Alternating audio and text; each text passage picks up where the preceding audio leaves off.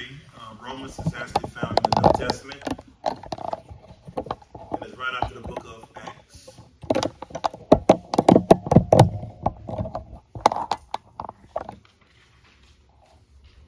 And it tells us in Romans chapter 6, starting in verse 15, what then? Are we to sin because we are not under the law but under grace? By no means. Do you not know that if you present yourself to anyone as obedient slaves, you are slaves of the one whom you obey, either of sin, which leads to death, or of obedience, which leads to righteousness? But thanks be to God that you who were once slaves of sin have become obedient from the heart to the standard of teaching to which you were committed.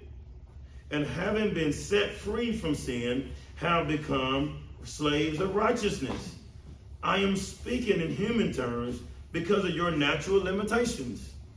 For just as you once presented your members as slaves to impurity and to lawlessness leading to more lawlessness, so now present your members as slaves to righteousness leading to sanctification. For when you were slaves of sin, you were free in regard to righteousness. But what fruit were you getting at the time from the things of which you are now ashamed? For the end of those things is death. But now that you have been set free from sin and have become slaves of God, the fruit you get leads to sanctification and in its end, eternal life. And this famous verse 23, many memorize. For the wages of sin is death, but the free gift of God is eternal life in Christ Jesus our Lord. Let me pray for us.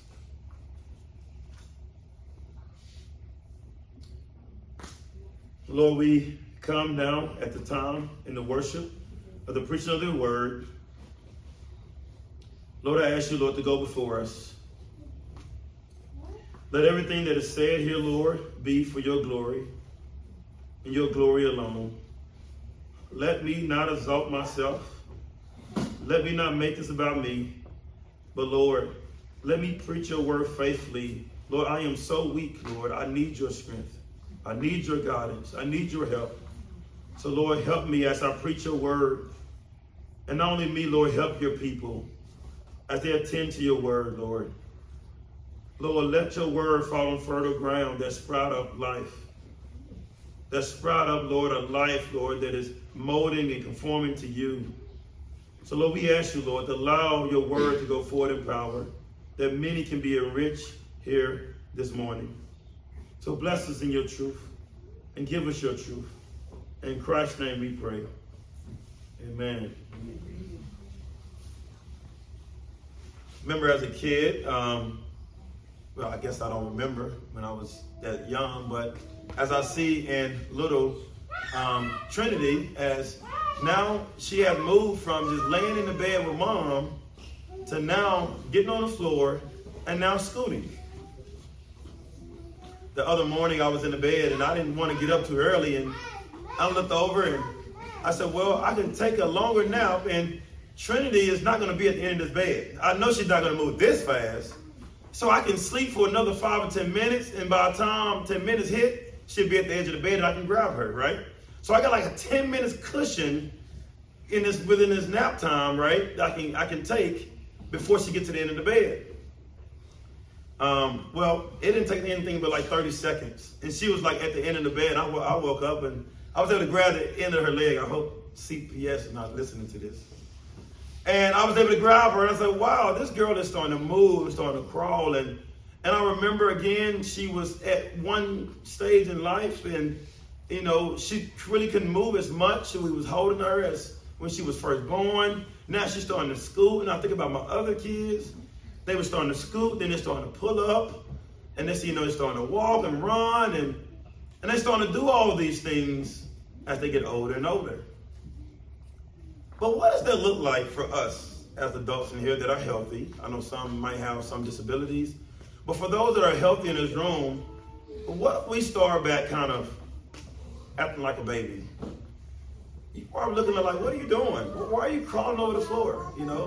You're too old for that, to do those certain things. You start to be leery about, why are you doing those certain things? Because now you are older, you're mature, you are a person now a lot different from what you used to be. I know it might be kind of a corny transition in this, but I think Paul, in a similar way, for us being now new creatures in Christ, by being in Christ, we look different. It's something different about us. We don't look the same, and we don't do the same things we used to do. If we do, we don't enjoy doing those things anymore. We kind of hate doing those things. Now, what we used to do before we came to Christ. But by us being in Christ now, we now are different. And Paul here in Romans 6. Again, I think Martin Lloyd-Jones has been very helpful with Romans study. Many people have used Romans 6 and 7, even 5, and they have approached Romans 5, 6, and 7 as more of a text that deals with only like sanctification. God is sanctifying us and making us more like himself. But the Dr. Jones was encouraging the way of that Paul is getting at our assurance in Christ. Assurance in Christ. He's letting us know that this is who you are in Christ. This is who you are. You're something different now. And it's important to know our identity. Because if we don't know our identity, we'll be looking to the world for our identity. And that's what we see in our society now. How many people that are professing Christians, that for them is that being a Christian is not enough, is that the worldly things give more attention or give more type of a platform by looking more like the world. So a lot of times, all of us in this room at times, we try to find ourselves looking to the world for a certain identity. It might not be the same things, but we all in this room struggle with this. Working in corporate America, working at a certain job, you might at times want to fit in with coworkers to be able to feel included in that particular moment. In basketball, right? At times when me and Jacobs are getting buckets, sometimes you might want to fit in with us and be on our team. Sometimes people want to do those sort of things. Most of you all probably want that. I think me and Jacob had noted that over the years, over the months. But a lot of times that we try to find identity in things in this world. Well, Paul is writing this to encourage the Roman church. He encouraged them that we're not ashamed of the gospel. We don't have to be afraid of Rome. We don't have to be afraid of the Judaizers. We don't have to be afraid of these things that might be before us. We're not ashamed because look what Christ has done for us. He brought us from death to life. The greatest news ever, that we were enslaved to sin, but now we're in Christ. So Paul is reminded that we have so many reasons not to be ashamed. We have so many reasons not to be ashamed. Look what Christ has done for us. He talks about it in Romans 2. We talks about how we all have, Romans 1 at the end of 1, and also Romans 2, that the Gentiles is guilty of sin. And that's true, the Jews are guilty of sin. In Romans 3, the passage talks about that no one is righteous, no, not one, or that all have went astray. Then the famous verse, Romans 3:23, for all have sinned and fell short of the glory of God. And so Paul comes to the conclusion that everybody has sinned. So if you're sin and slave to sin, you're dead in your sins from Ephesians.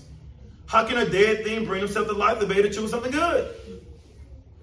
Again, I've mentioned it several times. I have done so many funerals, been in so many funerals. Again, I have never seen a dead person get up out of a casket and start walking and say, I'm alive. A dead person cannot bring themselves back to life. And so we are dead in sins. That's what we are actually enslaved to.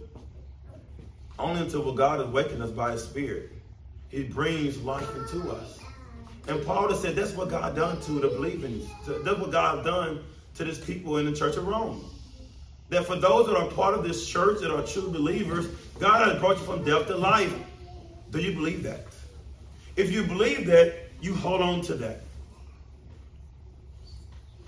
And so today's text, Paul now is trying to play this, back and forth. He's trying to play this, asking these various questions.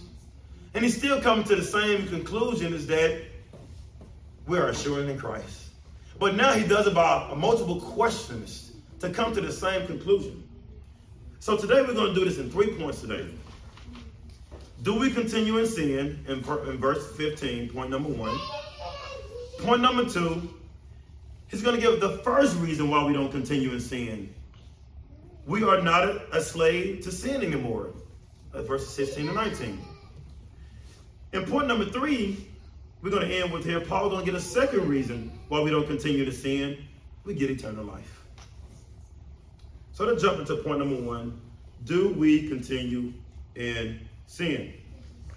This question right here from verse 15, what then, comes from, it kind of started from go back to verse 14. For sin will have no dominion over you, since you are not under law but under grace.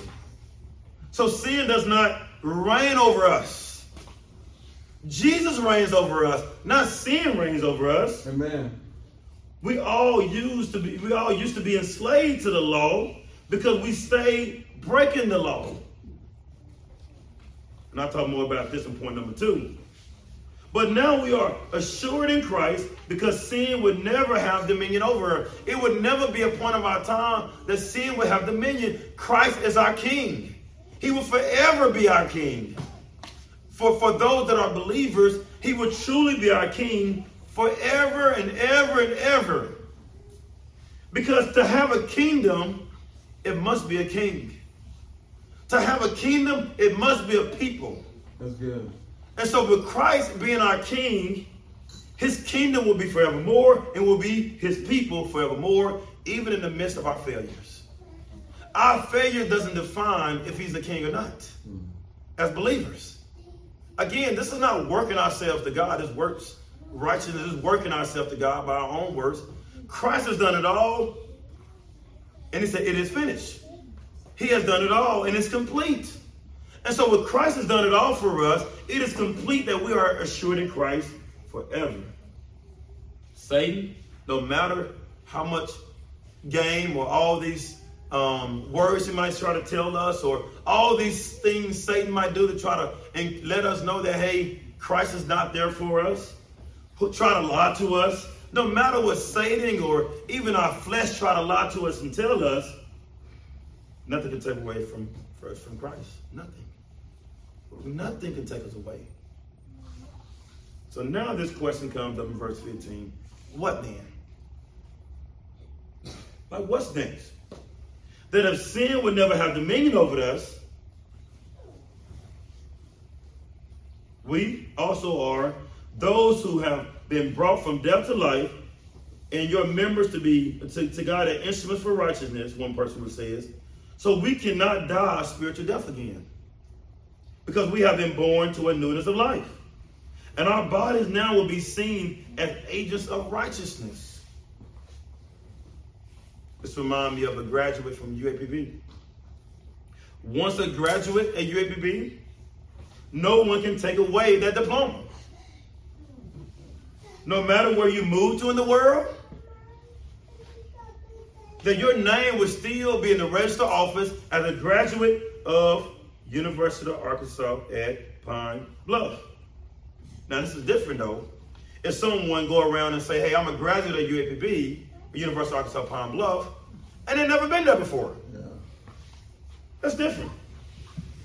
Because someone can get on the phone and call the register office, hey, is such and such a graduate of this school?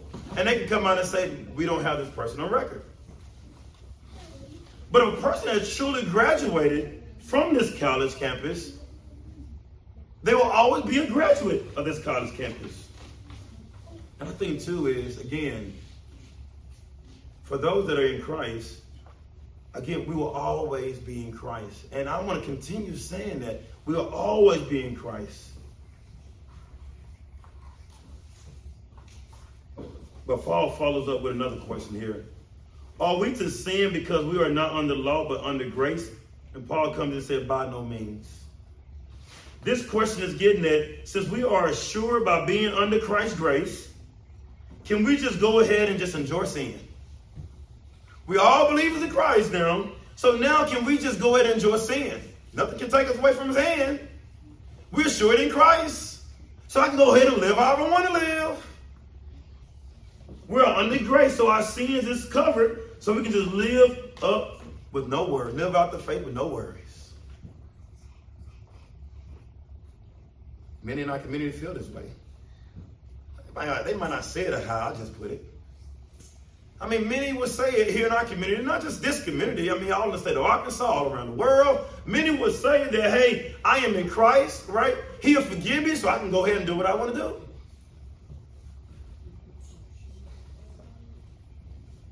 We can continue to sin because God will forgive us. Many believe that when they were 5 years old, or even yesterday, at 15 years old, that, hey, they believed in Christ. So now I can live however I want to live. I'm going to go to heaven. And that's why most friends are like, everybody go to heaven. Everybody go to heaven. That's what a lot of people think. Paul tells that by no means. He used this emphatic language and a lot of emphasis here, like a declaration. A kid is running in front of a school bus. You're not going to say, hey, stop, Johnny. Johnny's going to get hit by the bus. Stop. What are you going to do? You're going to yell out, stop. A bus is coming. And Paul uses this emphatic language like, by no means. That you cannot continue in sin. Paul is yelling this out, by no means. That you cannot continue in sin. So if you continue to sin, you are a slave to the law. A lot of people have used this language as like once saved, always saved. You know, I'm always saved, so I can just live a holly jolly simple life. But we see something different in Scripture. Say once saved, and I always say if saved, right? Once saved, if saved. If you're truly in God, you're going to be in God. But if you're truly not of God and continuing your sins, you're not of God. But for those that are believers, we don't continue in sin. We fight sin daily, not by just our own strength, if you say we fight it. We fight it with the Spirit of God that's in us. That helps us fight it. That helps us conform to His Word. So we're going to move now to two reasons why we don't continue in sin. Paul is going to give us. Let's jump into point number 2, the first reason here. We're not a slave to sin anymore. Paul asks another question in verse 16. Do you not know that if you present yourself to anyone as obedient slaves, you are slaves of the one whom you obey, either a sin which leads to death or obedience which leads to righteousness? Paul is saying if you clock in at a job, you put on a uniform at a job, you take orders at a job, you work at a job, you belong to that particular job. But if you clock in,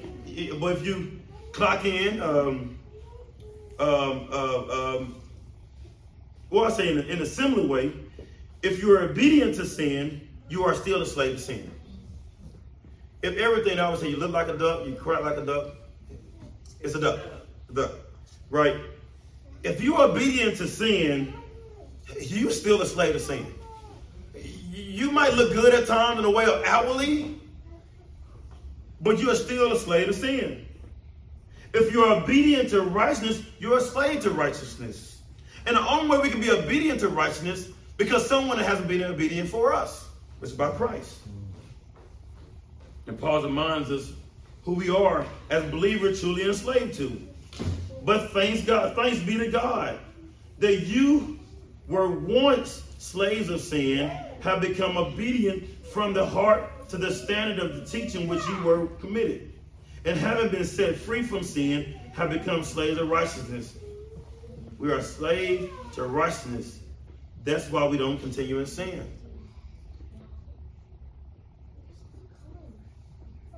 That's why Paul tells us that you were once slaves to sin, having become obedient from the heart to the standard of the teaching which you were committed.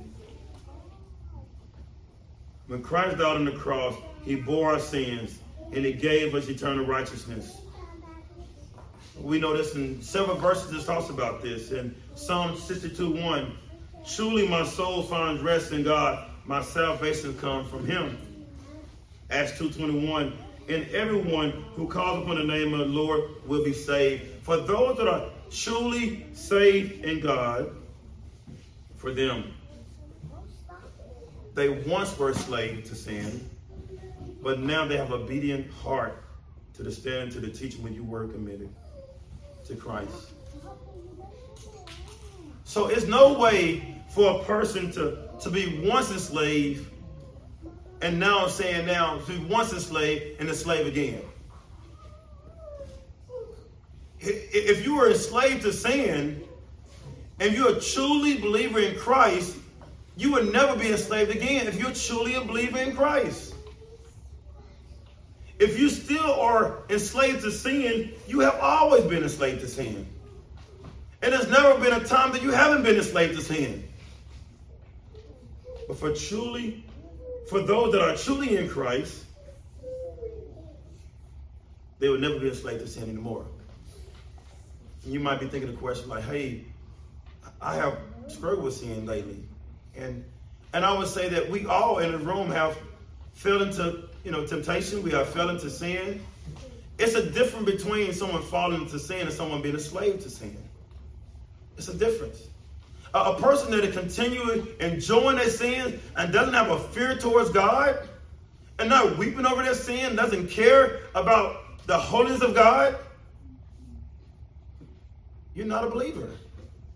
But for those that are a believer, for them, when they fall in sin, they look to grace. They look to Christ over and over again, looking to Christ. And they're praying to Christ. They're seeking him. And Christ reminds of them of his grace. There's so many other verses that deal with the salvation comes from the Lord. For it is with your heart that you believe and are justified. It is with your mouth that you profess your faith and are saved. Romans 10:10. Titus 2:11. For the grace of God has appeared that offers salvation to all people. Luke 19:10. For the Son of Man came to seek and save the lost. Christ has came. He has saved us from our evil ways. He has saved us even from ourselves. He has saved us from Satan. He has saved us to himself. Whoever believes and is baptized will be saved, but whoever does not believe will be condemned. For us who have received salvation from Christ, we don't continue in sin. We don't continue in sin. That's what the name Christ Redeemer comes from. Our church name, when I came to this community, came back to this community, it was so many churches in our community, churches everywhere in our community. But why is there still so much violence, so much crime, so much brokenness? If it's thousands and thousands of Christians, the glory gospel should reign supreme in our community because the believers are in this community. The believers, right, help reshape a community because now we are living out Christ's command before everyone. So what is something that's not sounding right then? Is that if we're truly in Christ, and this community is a community of majority believers in Christ, our community should look different. But it doesn't look different at times. And that's what we're talking about, is that if Christ truly redeemed us from our futile ways, we should look different, and the world should see us looking different, and the world should be able to ask us the question of the hope that's in us. But the world doesn't ask us those questions because a lot of times we look like the world. But for those that are truly in Christ, we doesn't look like the world. We look different from the world. We live set apart from the world. Paul goes on in verse 19 and says, I'm just speaking in human terms because of your natural limitations. For just as you once presented your members as slaves to impurities and to lawlessness, leading to more lawlessness, so now present your members as slaves to righteousness, leading to sanctification. Paul is explaining all of this in terms that the Roman church can understand. This is like this contextualization.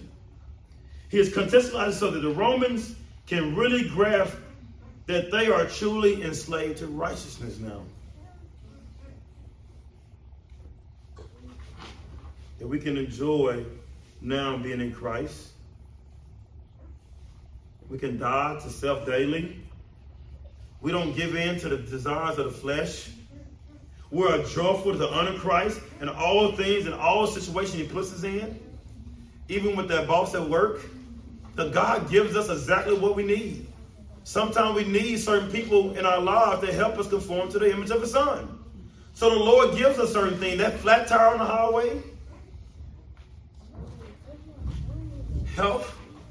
A lot of time the Lord allows these things in our lives to conform us to the image of his son. For us to trust him. Not for him to turn his back on us, but for us to be reminded of the righteousness that we have in him. So if he is going to continue making us righteous, sometimes he's going to put us through things and do things in our lives that we might feel is difficult, but family is for our good. A lot of times my kids, Liam got a chance to testify, a lot of times they don't want to go to bed on time. A lot of times they want to stay up all night. Sometimes I even catch Benaiah up. I don't know how he do it. At 2 o'clock in the morning, he's just looking at the wall. I'm like, what? It's dark. I'm like, what is the boy doing? And a lot of times that they don't understand, we say go to bed. And then the next morning have to get up for school and get things done. They're tired and things like that. And they don't understand we're saying go to bed so it can be rested up and can be better useful for the next day. And a lot of times for us, even as believers, a lot of times we don't understand what the Lord is doing when trials and tribulation come our way. This is part of that process and making us more like him. That trainer, right, that athlete that's training in track, you know, they running and doing sit-ups. They're doing those things and the abs are burning. It's burning over and over, and they're like, hey, coach, it's hurting. Then all of a sudden, the coach kind of over the months and months, the coach, he comes back to the coach and says, hey, coach, I won my race. And the coach said, hey, you remember all those times your abs was burning and you was actually working out and all those things you was struggling with? Now look what you have become. In the same way in the Christian life, you know, when we are working through those hard times, the Lord is using those things to conform us, sanctify us, and make us like him in his righteousness. Amen. So our first reason we don't sin is because we don't continue to sin because we're not a slave to sin anymore. We're in Christ. We're in Christ. The second thing as we end, the second reason why we don't continue sin, we get eternal life. For when you were slaves of sin, you were free in regards to righteousness.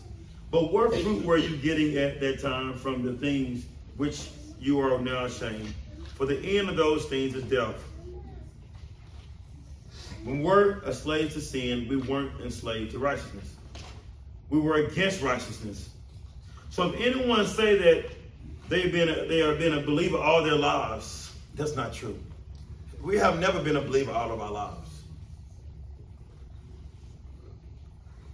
Because at one point in time that we all were enslaved to sin. Your sin would lead you to death. That was the fruit of your sin was death. One person says this: there was no fruit in the past sin, but only present shame. Moreover, uninterrupted sins lead to death.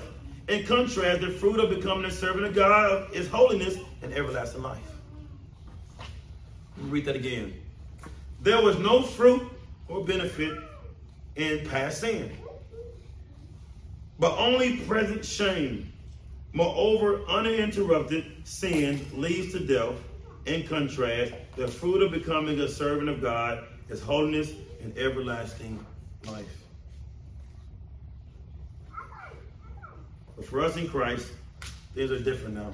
It tells us in verse 22, but now that you have been set free from sin and have become slaves of God. The fruit you get leads to sanctification and is in eternal life. In the famous passage right here, for the wages of sin is death, but the free gift of God, eternal life in Christ Jesus our Lord. Family, we don't get death. We don't get death. Don't continue in sin, family. We get eternal life in Christ. We don't get death. And we can look around and we can even think about our old past lives. And I don't know if Paul Washer said it or someone that said if we stood before God, he had a video of our whole lives. Just all the things would be on that video, right? All these sins and all these things. Family, all those things in our past life, as when we were enslaved to sin, family, the beautiful picture is that all those things was nailed to the cross. Christ, he's the one that all the sin was imputed to him, was given over to him and placed on him. And for us, all the good things were placed on us. All the good things in Christ was imputed over to us, his righteousness. That we get Christ forevermore. We don't get death. We can celebrate today that we deserve death, we deserve punishment, but we get God's grace and his mercy. Amen. Our fruit leads to sanctification, and it ends up in eternal life. So everything that happens in the Christian life, it sanctifies us. It's not bad for us, it's good for us. Everything that happens in our lives as believers, God uses those things as good for us. Even the worst moments, we feel like it's the worst moments. God doesn't make mistakes. God uses every moment is redeemed by God and used for his goodness. I always use a song, Lamb used to say it in his college days. All we do is win, win, win, no matter what. As believers, we win at every single moment of our lives. Well, this is not no Joe Osteen stuff, y'all. But as believers, we truly win because Christ has won. It would never be a time in history that Christ lose. It would never be a time for believers that we would lose. We would never lose. So, family, we can celebrate. When we're faced with trials, a lot of times we get so quick, we complain. We complain, why this happened to me? Why does this happen? Why those things happen? I come to church every Sunday. They haven't been to church in 2 years. They got a new car. All of these good things happen to them. They're not trusting God. I'm trusting God. And all these bad things are happening. Family, for us believer, God knows what his children needs. He knows what his children needs. He knows. I can't go to the Pitts family and just start saying, well, Trey J need this. And I can't go to Shatera and say, well, this is what Khalil needs. And I can't go to their family because they know their kids better than me. They know their children better than me. Family, what about our God in heaven and us being his children? He knows us better than we know ourselves. Amen. But we act like we know it, right? We act like we know ourselves better, right, at times. But he knows us better than we know ourselves. So family, everything come our way, we count it all joy. Because it's preparing us for the eternal life in Christ. Let me read 2 quotes, and as we get ready to end. One person says, but for those who have been freed from sin and enslaved to God through faith in Jesus Christ, the benefit is sanctification and the outcome is eternal life. In salvation, God not only frees us from sin's ultimate penalty, but frees us from his present tyranny. Second thing,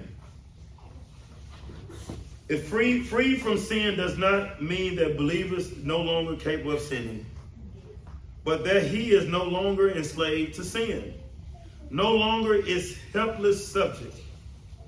Talking about us being enslaved to sin, we no longer is helpless subject anymore. The freedom from sin about which Paul is speaking here is not a long-range objective or an ultimate ideal, but an already accomplished fact.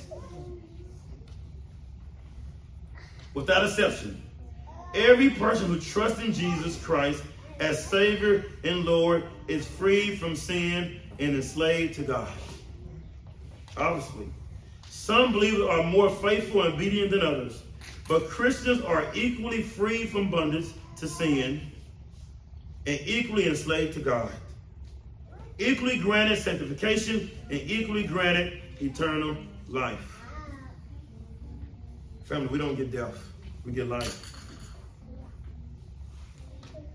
And one more quote, I want to mention one more. I'm going to shorten this one up.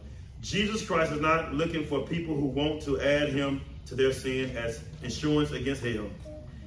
He is not looking for people who want to apply his high moral principle to their unregenerate lives. He is not looking for those who want only to be outwardly reformed by having their old nature improved. Jesus Christ calls to himself those who are willing to be inwardly transformed by him, who desire an entirely new nature that is created in his own holy likeness. He calls to himself those who are willing to change their sinfulness for his holiness. He called to himself those who are willing to die with him in order to be raised with him, who are willing to relinquish slavery to their sin for slavery to his righteousness. And when men come to him on his terms, he changes their destiny from eternal death to eternal life. The former is deserved, while the latter is undeserved, though freely bestowed through the meditation of Christ. So family, for us, knowing that we wasn't seeking after God. Only way we can have this life is first God bringing us from death to life. So those who's going to call upon him, those who that see or are willing to follow after him, those are the ones that he already regenerated. Before the foundation of the world, he was going to call to himself. So let's end here with a couple applications. Family here, we don't continue in sin at CTRC. We fight our sin daily. We don't give any excuses. We don't give any excuses. Well, my boss was so hard. We don't give any excuses for us to sin. He or she didn't make you sin. Your parents or friend didn't make you sin. Again, your boss didn't make you sin. But those things before us, our bosses, our parents, our friends, those are the people the Lord was able to use to show us what was already in us. So we don't point finger that this person made me do this. Though this was our own heart, that God is still conforming to the image of his son. That God used and allowed those people to be used to show us who we truly are at times. So family, we take ownership. We call sin for what it is. Sin is sin. Second thing, living out the Christian life, it is hard. It is hard. It will be many that try to entice us to sin, or many things that might try to entice us to sin. It's going to be hard in the Christian life. But we must flee from those things. We must flee from it. I'm trying to cut down on sugar right now. It's something about sugar and butter on rice. Ooh, something to speak about. I'm trying to cut all it, but I know that the taste of it, right, it try to bring me back in. And even with sin, sometimes it try to present itself as tasteful, delightful, but family, it's not. It's not. Flee from it. Don't entertain it. Run from it. Just keep running. You know the movie Forrest Gump? He's just running and running. Run from sin. Run. Don't look back and just run. Get rid of it. Run. I know it's going to be hard, but run from it. The last thing. Last application here. When things get hard, remember this. The wages of sin is death. Family, we get heaven and not hell. One day, we're going to get heaven. Heaven is not so special if God is not there. What makes heaven so good is God is there. And God is glorious right there. And God sits on his throne in heaven. Family, when we say we get heaven, we get God. We get him forever and ever and ever. And there's nothing in this world can even compare to what we get in God. Nothing is delightful as more in how God is delightful. Nothing can compare to him. And family, we get him from eternity, eternity, and eternity. We're going to get God. Around his throne, all tribes and nations singing together in all types of tunes and worshiping God. Around his throne, we're going to get him, and our pleasure is going to be in him forevermore. And we're not going to long after these things in this world, because he's going to give us a new body that's redeemed him himself. Not this old flesh that points to these things in this world. Should tear his pat in the head, ain't you, over this? We're going to get that new hair. We're going to get everything new in Christ. And by we getting those things, and nothing is going to take us away from Christ forevermore. So as believers, we don't continue to sin, because now Christ has redeemed us from sin, and we're going to get God forevermore. Amen. Let us pray.